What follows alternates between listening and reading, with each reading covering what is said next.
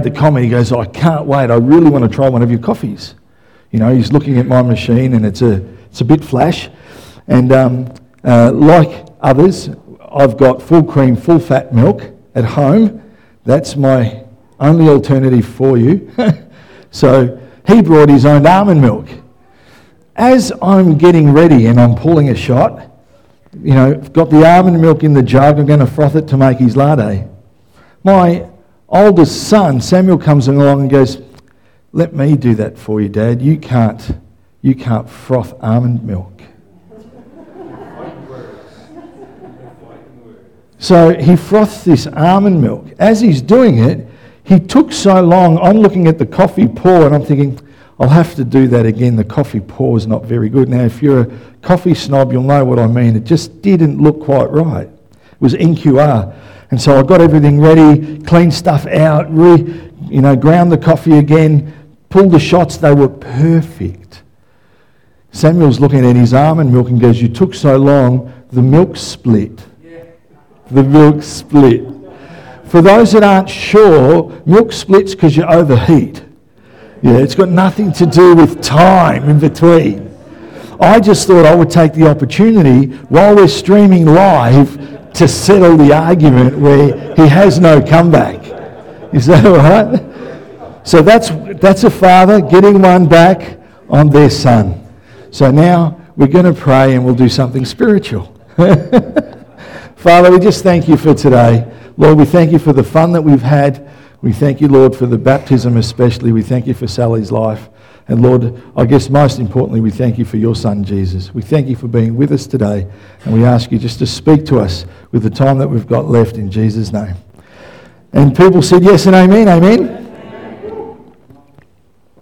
A friend of ours that was here last week, he doesn't do it if he's done it before, but often when he's drinking water that you've given him, he takes a drink and he goes, it's a refreshing break brought to you by Community Co. Anyway, that's IGA for those that aren't sure. I want to jump in and talk from Thessalonians. We've been looking at that over the last month.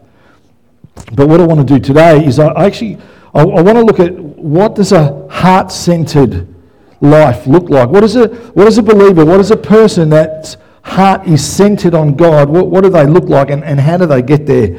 Because I think even with Sally today was a beautiful representation because he's a woman who's focused on the Lord. And even for me, when you make a public declaration through baptism, it's almost like you narrow that focus even further down and you're saying, hey, this is the real deal for me.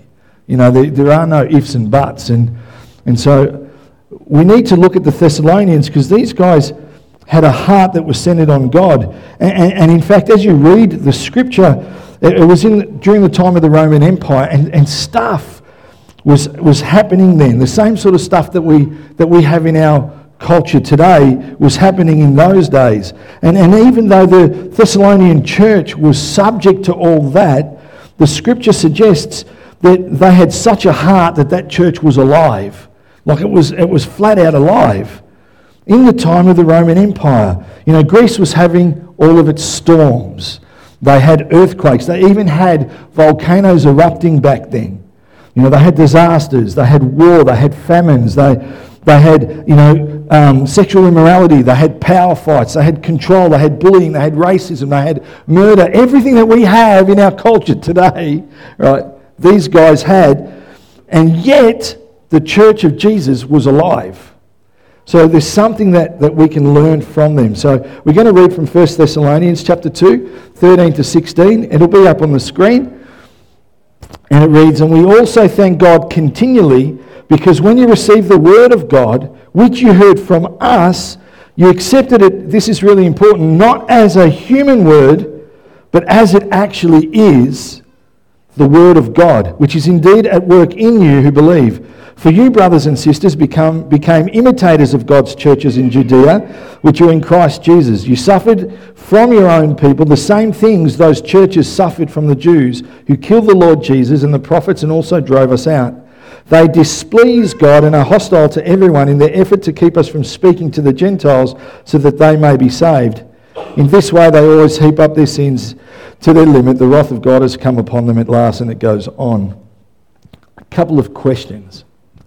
if a heart surgeon, if a heart surgeon saved your life, what would your attitude be? How would you feel towards him? Like if he saved your life? Absolutely. If someone saved you from a fall or rescued you out of the ocean, like let's just think of the movie Titanic. What was the guy's name that died? Jack, Leonardo. Imagine if he was actually saved. Like, how would he feel if he was pulled out of the ocean alive, if he got saved? Imagine if someone paid off a huge debt for you. Like, how cool would that be? Someone pay off your mortgage. Like, that would be awesome. How would you feel about them? Because, pardon the cliche, but for me, Jesus rescued me. And I'd go as far as to say that hasn't he healed all of our hearts? Like, hasn't he healed our hearts? And hasn't he, even today we saw the representation. As Sally went into the water, it represents Christ's death. But as she comes out of the water, it represents his resurrection, his rising from the dead. Hasn't he risen? Hasn't he made alive our hearts again? So if we're a believer in Jesus, he's forgiven us of our stuff. He's forgiven us. Often you hear the word sin, but people don't like the word sin because it brings guilt and shame and conviction. So he's delivered us and healed us of the stuff that separate us from him. Yeah, is that fair? There's a word no one can get upset about. He's given us eternal life. He's adopted us into his family, the family of God. He's blessed us in the heavenly realms. These are things that the Bible says, with every spiritual blessing. He's filled us with the Holy Spirit. He answers our prayers. And all the way that we're walking with him as our Saviour, he leads us and he keeps us till the very end. That's really cool. So if God has done those things in our lives, really simple question, shouldn't we be feeling pretty good about God right now? Yeah? But isn't it frustrating that you meet so many Christians that this is true for, and they look like they woke up sucking on lemons? Yeah? Like, hello? You know, the fact is, if people remind you, if we're reminded of these blessings, aren't we reminded that these things are actually, as was beautifully put by Roz, they're a gift from God, yeah? A free gift from him. And it's important for us to understand that from him and to him and through him are all things. We often in this church sing those particular lyrics. It's important for us to understand that salvation is from the Lord. It's a gift. It's actually a gift from God himself. And I love that. You know, I'm only saved because God enabled me to be saved. I'm only saved, yes, I thank God that I trusted in him by faith, but I thank God that I got that free gift of salvation. So I'm saved, so now that I can be a part of his family, I'm now seated in heavenly places. I no longer face an eternity without him. Yeah? So if that's true, the Bible suggests that no one comes to Jesus unless the Father draws them. That's what the Bible says. If it's true that Jesus alone is the way, the truth, and the life, shouldn't you and I then be God-centered people? Like, just shouldn't we be God-centered people? I'm sure if someone was walking across the road and they're about to get hit by a car, and then in my super flash type speed, like Barry Allen, I ran across there, whisked him across the road and saved his life, whoever that person was, I reckon that they're going to feel pretty indebted. When we are indebted to God, but they're going to feel like whenever they see me, I'm going to be the focus of their attention. Yeah? It should be the same for us. If he's done that work in our lives, should we just receive this gift of salvation and then live a life that's just for me, that's me-centered, that's selfish? You know, is it possible to actually have our hearts beating again for him, being raised with him like Sally was this morning? Is it possible for that to happen and then forget the person who did that for us? Like, it can't be. You know, and today, the Thessalonians, they became a God-centered church. And I want to look at how each one of them had God-centered hearts. You know, I truly believe, and I'll keep referring to it, but I believe that Sally, in getting baptised today, was saying and demonstrating that, hey, I've got a God-centered heart. Yeah? There might be people in her workplace that don't quite get it, yeah, but I've got a God-centered heart. It's focused on him. It's the way that it is. It's a statement, and it's a good thing. Let me give you a couple of reasons why it's a really good thing. Just 2 reasons why it's a really good thing. What you don't know is that there's the one reason has got a lot of stuff underneath it. But only 2 reasons, yeah? 2 reasons why it's a really good thing to be God-centered. Now, a lot of people will think, well, hold on a minute. Isn't my life, and won't it go better if I take control? Won't my life go better if I make it about me? And I'm focused on me and I'm me-centered, if I'm in control, surely my life then would be better. Here's a simple question. If God is real, who's more likely to mess up our life, us or God? Yet we struggle to hand over control. I think it's a much better plan not to be me-centered and instead have God in the centre of me. Yeah? So the first thing why it's good to have a God-centered heart is because it actually gives you and it brings you contentment. It actually gives us great contentment. Yeah? Like, totally. And do you know what the opposite of being content is? A kid who doesn't get McDonald's when they want it. There's a better picture. It's the golden arches, are we going there? No, and off they go. It's much better to be content than to be grumpy. It's much better to be content than be a person who complains. You know why it's not good to be a person who complains? Glad you asked. Let me tell you. The Bible says, Philippians 2:14 and 16, do everything without grumbling or arguing, so that you may become blameless and pure, children of God, without fault in a warped and crooked generation. Then you will shine among them like stars in the sky, as you hold firmly to the word of life, and then I'll be able to boast on the day of Christ that I did not run or labour in vain. Here's the first reason that it's not good to be someone who complains or is always grumpy. It's really simple. Some of this stuff is going to blow your mind. Best theology you ever heard. People don't want to hear you complain. I know some of you may want to write this down. This is refreshing in you. You've never heard it before. You actually thought that every time that you cracked the whoopies and you shared it, you actually believed that everybody wanted to hear it. I'm going to suggest that people don't want to hear you complain. Actually, the Bible actually says don't even hang around with those type of people, with divisive people. So if you're going to be a complainer, what you're going to find is your circle of friends is going to shrink over time. Yeah, because people just don't like that negative type of person. And they wonder why they're all alone and it's everybody else's fault. But maybe it's just because they're grumpy.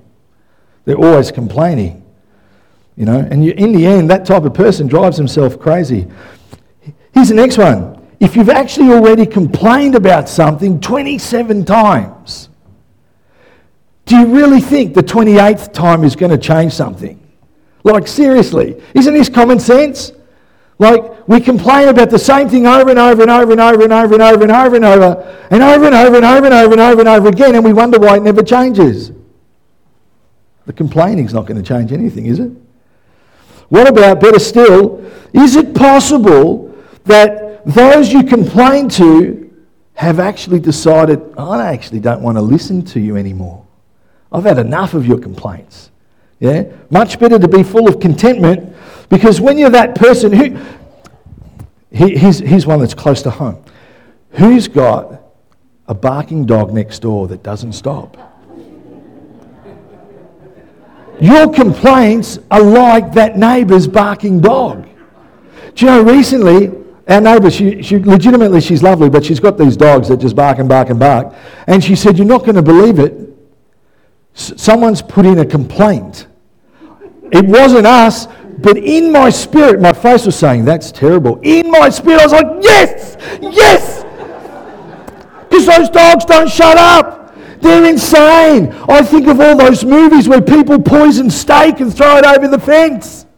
I know no one would do that, and we don't do that because we're Christian. That's why the dogs are still alive. But when she said someone put in a complaint, I was rejoicing to the heavens. Yeah? Is that all right? Like, don't complain. You're like a barking dog. And in fact, if you keep complaining, it actually doesn't accomplish anything at all. Nothing. In fact, James 1:20 says, because of human anger, it does not produce the righteousness that God desires. In other words, our complaints, our anger, our screaming, our shouting, they actually don't produce anything that's God-worthy. None of it. None of it, none of it, none of it. I probably should keep a portion of this the next time I leave dishes out. You know? Anyone ever left dishes out at home? Cups and saucers? And then, you know, your partner makes the odd comment again and again. You know, you could wash that. I brought it all the way to the sink. I brought it all the way to the dishwasher. I do love those magical coffee tables, you know, where you leave stuff and then overnight everything's just put away and gone. I don't have one of those, but I managed to take my stuff. We do have one of those. Seriously? Oh, I've got to try it today. The magical coffee table. Apparently you just leave stuff there. Next day it's gone. Washed up, clean, put away. It's amazing. Like, no, sorry, that's not. I don't understand that at all. Which son does it? It actually, to be a complainer, really simply, for those of us that believe that the Bible's the Word of God, it actually just goes against the Bible. It says in Philippians, in chapter 2, verse 14, do everything without grumbling or arguing. So for most of us, we say the Bible is the Word of God, but yet we then live lives that are contrary to that are in, I guess, our actions would suggest that we're denying the very Word of God, because we go against that. You know, the passage of Scripture that we read earlier talked about shining, but so does Philippians. You and I, now this is the word wine, not red. I like that one. For those that are watching at home, I apologise. For those that are part of Churches of Christ, Baptists, AOGs, I actually like red wine. It's brought up in an Italian home. There you go. Thanks. Done. Now, this wine is the wine with a H, right? You can't shine and wine at the same time. Come on, I practiced that one. Like, seriously, I practiced that one. Look, I don't often practice stuff, but that one at least I practiced. You can't shine and wine with a H at the same time. You could probably shine with wine, but that's a whole different shining. Anyway, Philippians 2:15 says, then you will shine among them like stars in the sky. So to start shining, we have to stop whinging and whining. Amen? You know, the Lord's unimpressed. Complaining offends God. When we complain, we're not using our spiritual gifts. Has anyone, for those that know anything about the Bible, anything about Christianity, have you ever discovered, the spiritual gift of complaining?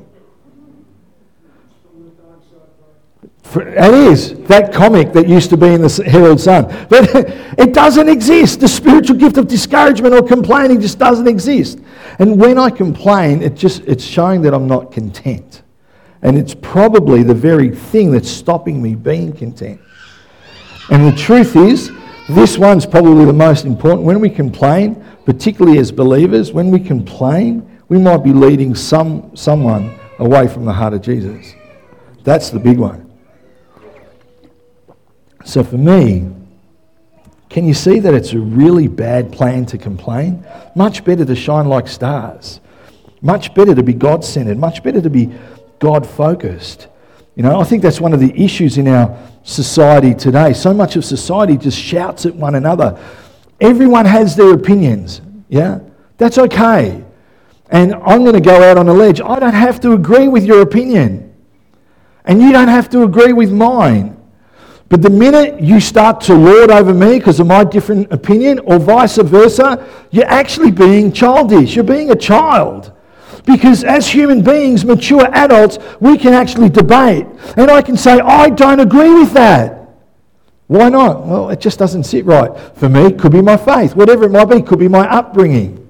Yeah? When you make pasta, it has to cook. The red sauce has to cook for 3 hours. Doesn't come out of a can in 30 minutes. Doesn't work. Now, you might not agree with me, but that's okay. I'm going to love you anyway because we're going to take the side of maturity, yeah? We can have a different opinion, but the world around us, nobody listens anymore. They're forever shouting at one another. Like they just shout. If you watch the news, isn't it just people with different opinions shouting from one side depending on the thing that they're filming, shouting their different opinions from one side to the other? What about our parliamentarians, our government? Seriously, the system that we use is just freaking broken because all they do is they go in there and they just shout at everyone. Like, how can you respect a politician that's just going to pull everyone down and call them names and then come out and say, oh, and by the way, you're so bad, you're beep, and I've got the solution? It's not how it works. Nobody is listening because they're shouting at everyone, forever complaining. They're like grumpy old men and women. Like it's disastrous to watch. It can be funny, right? It's not healthy. So you've got this thing in society now that people don't even listen. They would rather criticise and complain. But hey, Sally got baptised, so let's pick on her husband. He's part of a business that he runs. And I would say that you would say yes in a heartbeat. There comes a time that you've got to transition and you can't criticise your workers all the time. You've got to now step into encouraging them, lifting them up, showing them a better way, yeah? We've got to do that in the workplace, in our schools, in government. And I believe that's one of the key things that holds believers back from being God-centered, that we get so focused on the little stuff that's not right. The communion table's not on the left anymore. It used to be on the left. I can't worship Jesus. Please. Like, hello. Jesus never sat on the left anyway. It was always at the right hand of God. The communion table was on the wrong side. No. Like, it doesn't matter. Like, I know I'm making fun of it, but it doesn't matter. Man, if we could only be God-centered and not get focused on the little stuff, then I think we'd be victorious people. You know, there's a guy in the States by the name of George Verwa, if I pronounce it right, and he quoted this. He said that he believes that in America, in the last 50 or 60 years, there's been about 10% of the nation, only 10%, who have been sold out for Jesus. Sold out for Jesus. So go with me here. Church attendance is often higher. Higher than that, again, is people that claim to know God. But coming to church and claiming to know God actually doesn't mean that we're living God-centered lives. Yeah? That's not the marker of it. 10% that are sold out for God, living like Jesus wants them to live. This is what I know. And this is why we celebrated the baptism today. We celebrated the life of one person being baptised, Sally. Yeah? One person can make a difference. One person can make a difference who's God-centered, who's God-focused. Imagine what a whole bunch of people together could do. They would make a whole bunch of difference, wouldn't they? If 10% are totally sold out, shining like stars, completely centered, if that was accurate, man, I reckon that Ballarat would be a different place. Like, I just think it would be. You know, there's a reason for those that were here last week or watched Gary's message, for those that are watching online, that he gave us a 21-day challenge. And his challenge was this: wake up every morning and before you do anything, just using one word, be thankful for something. And not just thankful for something that you have, but something that you also desire. But be thankful for 21 days. Because at the end of the 21 days, what we've done is we've put to death being grumpy, unhappy, discontent, criticising. We've put that stuff to death just simply because we've woken up and been thankful for a moment. Yeah? So how did the Thessalonians become God-centered? Just looking at the time. Wow, it's ticking away. Oh, we've only just started it. I've got 32 minutes left. Everyone's saying, oh, heaven forbid. No, I'll finish up shortly. 5. Let's go 5. That means 10. Anyone else give me 5 minutes? Anyone else happy with 5 minutes? Are you happy with 5? Are you happy with 5? Anyone else 5? 5, 10, 15. Oh, your hand moved. That's 20. Yeah, that'll do. How did the Thessalonians, seriously, how did they become God-centered? Because you and I, we get caught up in the everyday stuff. We can't help it. It's just the way that stuff around us is wired. It's no different from Mel and I, you know. You've got a certain amount of money, the bills come, it surpasses the amount of money that you've got. You get caught up in that world. You can't help it. We get focused, though, on that small stuff. And sometimes it can feel like we're always criticising the world around us and the stuff around us. So where and how do we begin being a God-centered person? It's really simple. Accept and receive the Word of God. Like, it's just simple. Receive the word of God. That's what the Thessalonians did. That's the beginning. And whatever our issue is right now, whatever frustrates us in our life right now, whatever frustrates us the most, whatever we don't like about the world right now, let me tell you something. All you and I have to do is receive the word of God in our hearts, in our lives. That's all we have to do. Philippians 2:13 said, "And we also thank God continually because you received the word of God which you heard from us, and you accepted it not as a human word." There's lots of human words everywhere, yeah? All over the place. I've never heard so many words. Look at social media, read all the words. There's heaps of them. And if you actually disagree with someone on social media, how many words come back? From how many people? Like, I do it sometimes just to see if I can get more dislikes than anyone else. Like, it's good fun. You know, Mel doesn't understand why I do it, but I take pleasure in stirring the pot occasionally, you know. It is good fun. But anyway, we get centered on this stuff. So first of all, we just need to receive the word of God. Now, with all of these words, there are so many words. Imagine then having to sit down and have a conversation about these words. Imagine having to sit down with one of our politicians and talk about all the words that they spoke during the course of the day. It's near impossible because people are going to shout. It's like an Italian dinner table. People just shout louder and louder and louder and louder to get their words out, to get their point across. People don't even listen anymore, I think, right? There are loads of human words and it's not working. And then the rest of the scripture says, "And you accepted it not as a human word, but as it actually is, the word of God," which for me just says Jesus is the answer. It's no good looking at this and saying just men wrote it. Yeah, wherever you are in your faith. Oh, I like that, I don't like this, I like that, I don't like that, I actually don't like it at all. As far as I'm concerned, and as far as the majority of believers are concerned, the Thessalonians in particular, what they heard, they took on board as the word of God.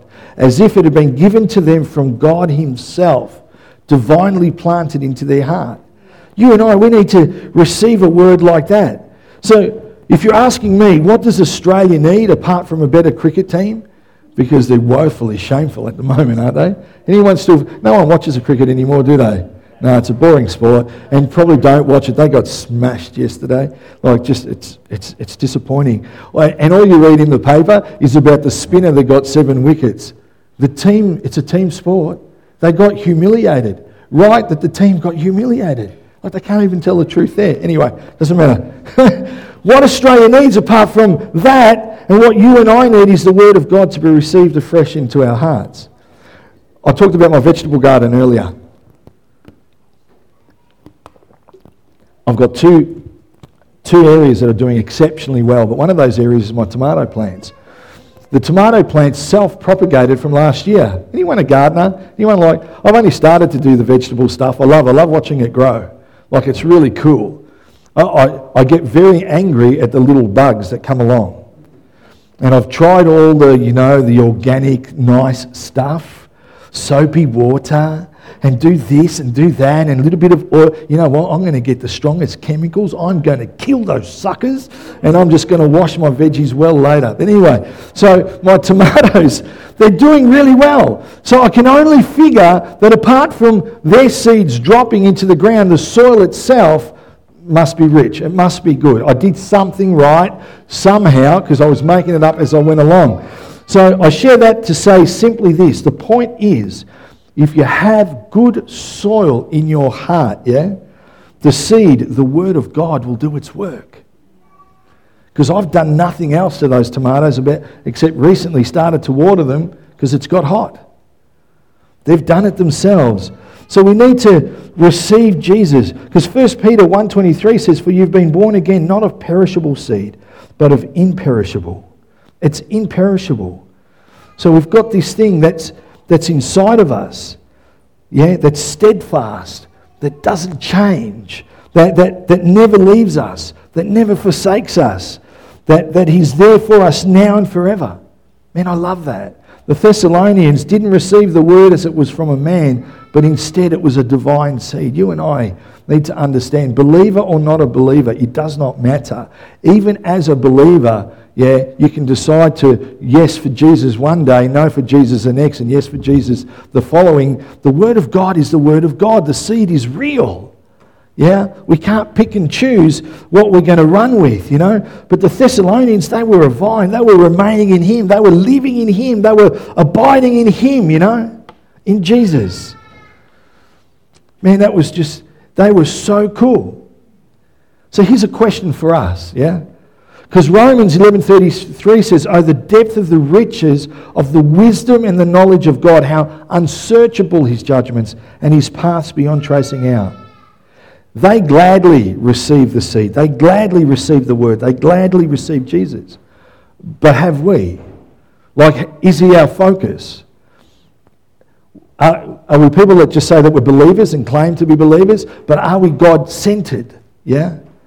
Has the seed of Jesus been planted in our lives? Is he the most important thing to us, or is our house and our job and the shoes that we wear and our vegetable garden, is that more important for us?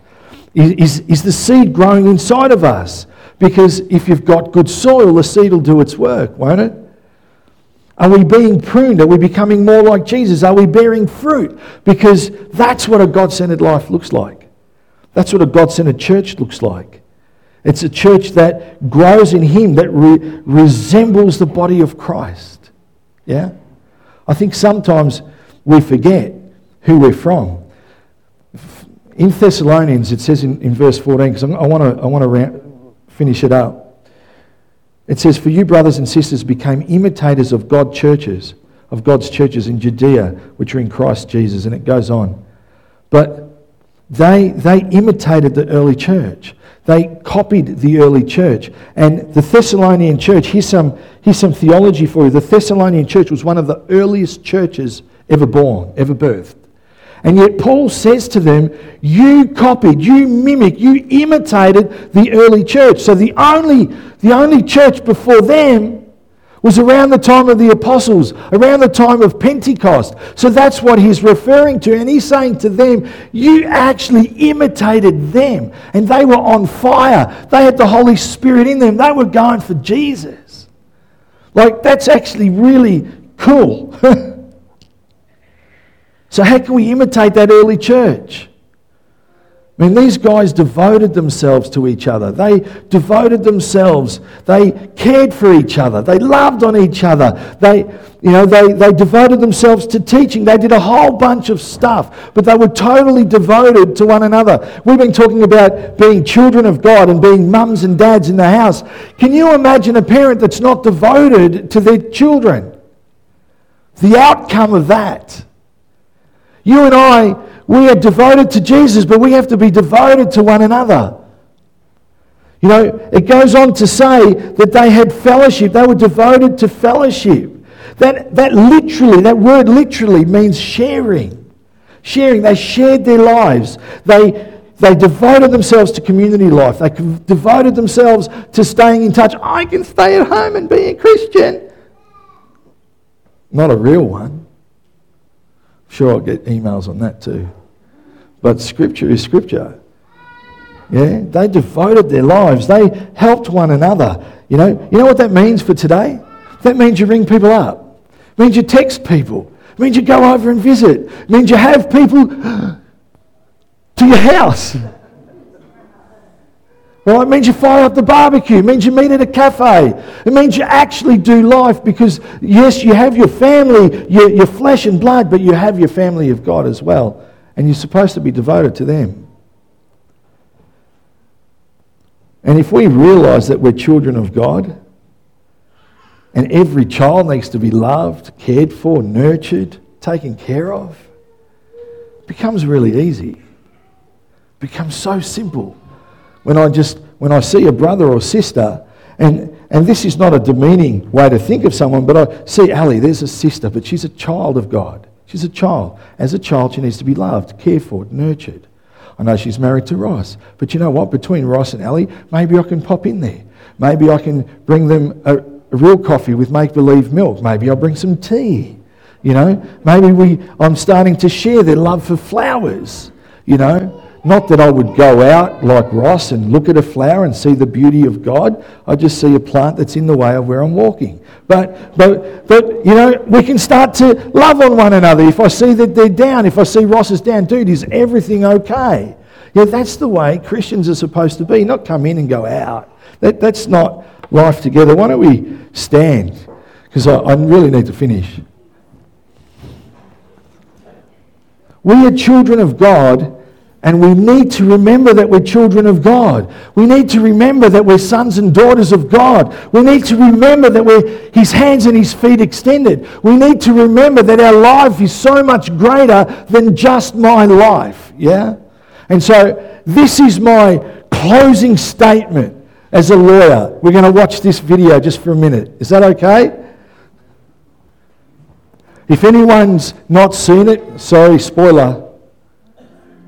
Oh, you can sit down if you like, but I'd stand. It's not that long now. Standing's all right. No, not this one. Oh, no, leave it. Do this one. And then we'll do the other one. I forgot about this video.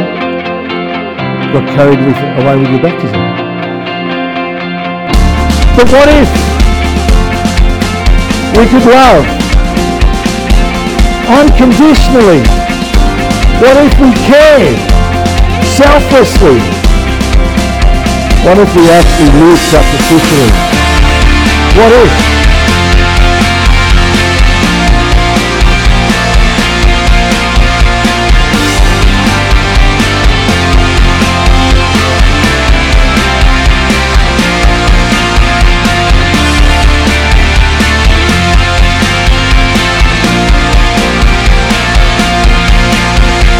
What if we didn't condemn?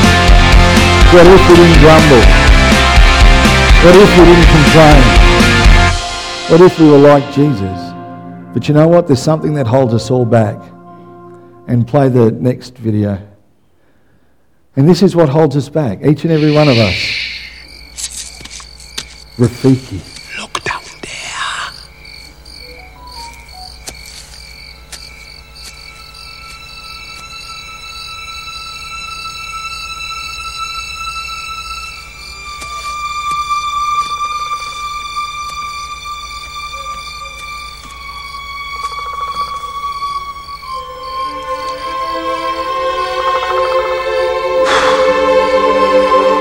That's not my father.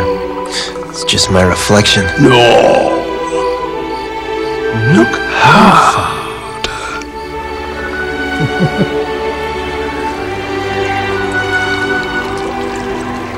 You see, he lives in you.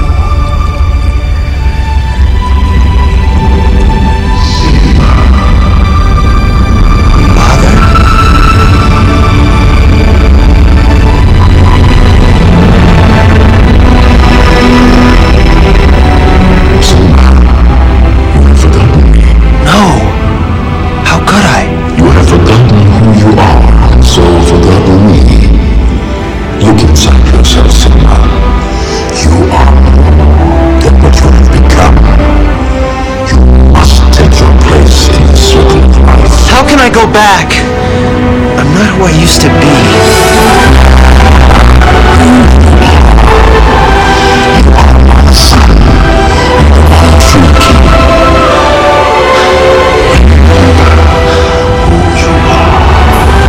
No, please, don't leave me. Father, don't leave me. That'll do. Do you know what? The whole what if questions are answered if we actually just remember who we are. Sons and daughters of the King. Like each and every one of us, whether you go to church, don't go to church regularly, you should. I think you should. The Italian in me wants to upslap you when you don't. It matters not. But what's inside of you, that breath, that life, that was placed there by God. Sometimes we just have to remember that we're sons and daughters of the living God. And that allows us and directs us and leads us to living a life that is God-centered. And when we live a life that is God-centered, I'm telling you, people around you are blessed by you. Because all of a sudden you're generous in who you are. You're generous in your time. You're loving in your care. You're devoted in your nurture. You're there for one another. Why don't we stand? We're going to pray. I've kept you all long enough, especially our guests. Thank you for persevering with me, yeah? I'm just going to ask you all just to close your eyes for a moment, yeah? Just close your eyes for a moment. Father, I just pray that you, Holy Spirit, would move through this place right now. And because there are times, there are seasons where we need to recommit our life to God. There are seasons when we need to step toward Him. If I let that video play, for those that don't remember the movie, Simba runs, chasing his father, and then it ends up back at Pride Rock because he remembers who he is, yeah? So if you're here today and you're a believer, but you know your life hasn't been as focused on the Lord as it could be. It's not, you wouldn't say that it's God-centered, it's a God sort of roundabout type of existence. It's okay. God gives us opportunities always to be realigned, yeah? So if today's a day where you want your spirit to be realigned, I'm going to ask you, with no one else watching, I'm just going to ask you to make a physical representation of it, like Sally's baptism, just to raise your hand so that I can see it, and we're just going to pray together. Just say, that's me. I just want to be realigned to God. I want to be God-centered and God-focused. So if that's you, just raise your hand now so that I can see. Thank you. Thank you. Thank you. Thank you. So, Father, we want to pray for these people now, God. Even myself, Lord, I just pray that being caught up in everyday stuff, Lord, help us to be God-centered. Help us to be God-focused. Help us to remember that you're the one true living God, that in you and with you and through you is all that we need. Father, may we live a life of contentment, an abundant life. Lord, take away any parts of us that complain, that are grumpy, that are gnarly sometimes, Lord God. Just remove that and fill that, Lord, with more and more of your Spirit, I pray. And if you're in this place, first time, 10th time, 100th time, but you've never accepted Jesus into your heart, you want to, you like the sound of the Christian life, you've got friends that are Christians, you've walked and talked with people that know God, but you've not known how to start that journey, well, maybe today's the day. If that's you today, I want to give you an opportunity to say yes to Jesus so that we can pray a prayer together to say, my life is going to start with Him. Yeah? It's nothing else. We don't take your money. We don't force you to do anything. We just help you start living a life for Jesus. So on the count of 3, if that's you, if you need to, for the first time, it could be a recommitment. If you want to walk and talk with the Lord, if you want to hear from Him, if you want your life to be God-centered, there's someone that has inspired you in the past, then just on the count of 3, and that's 1, I'm just going to ask you to raise your hand. And so together with the rest of the congregation, with the rest of the family, we're going to pray with you. That's 2. So if that's you, if you know that's you, I'm just going to give you a moment now just to raise your hand. That's 3. Is there anyone that needs to make a commitment to Jesus?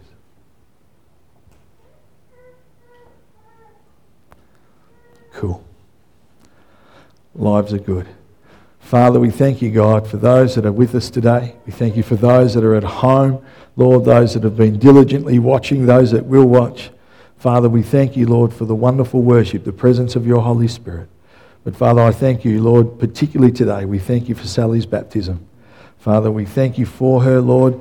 We pray a blessing over her life, Lord God. We ask you to fill her afresh with your Holy Spirit. Father, may she hear from you, Lord, clearer than before, God. May she have dreams and visions, Lord, even ones that might wake her at night. Lord, where she grabs pen and paper and, Lord, she writes down the dreams of tomorrow, the plans of the future, God. So we do thank you. We thank you for her family, God. We thank you for the word that she shared. But, Lord, we thank you, Lord, for each and every person in this place. And everybody said, Amen. Have a lovely Sunday. Sunshine's God. But hey, there's real coffee here, so that makes up for it in Jesus' name.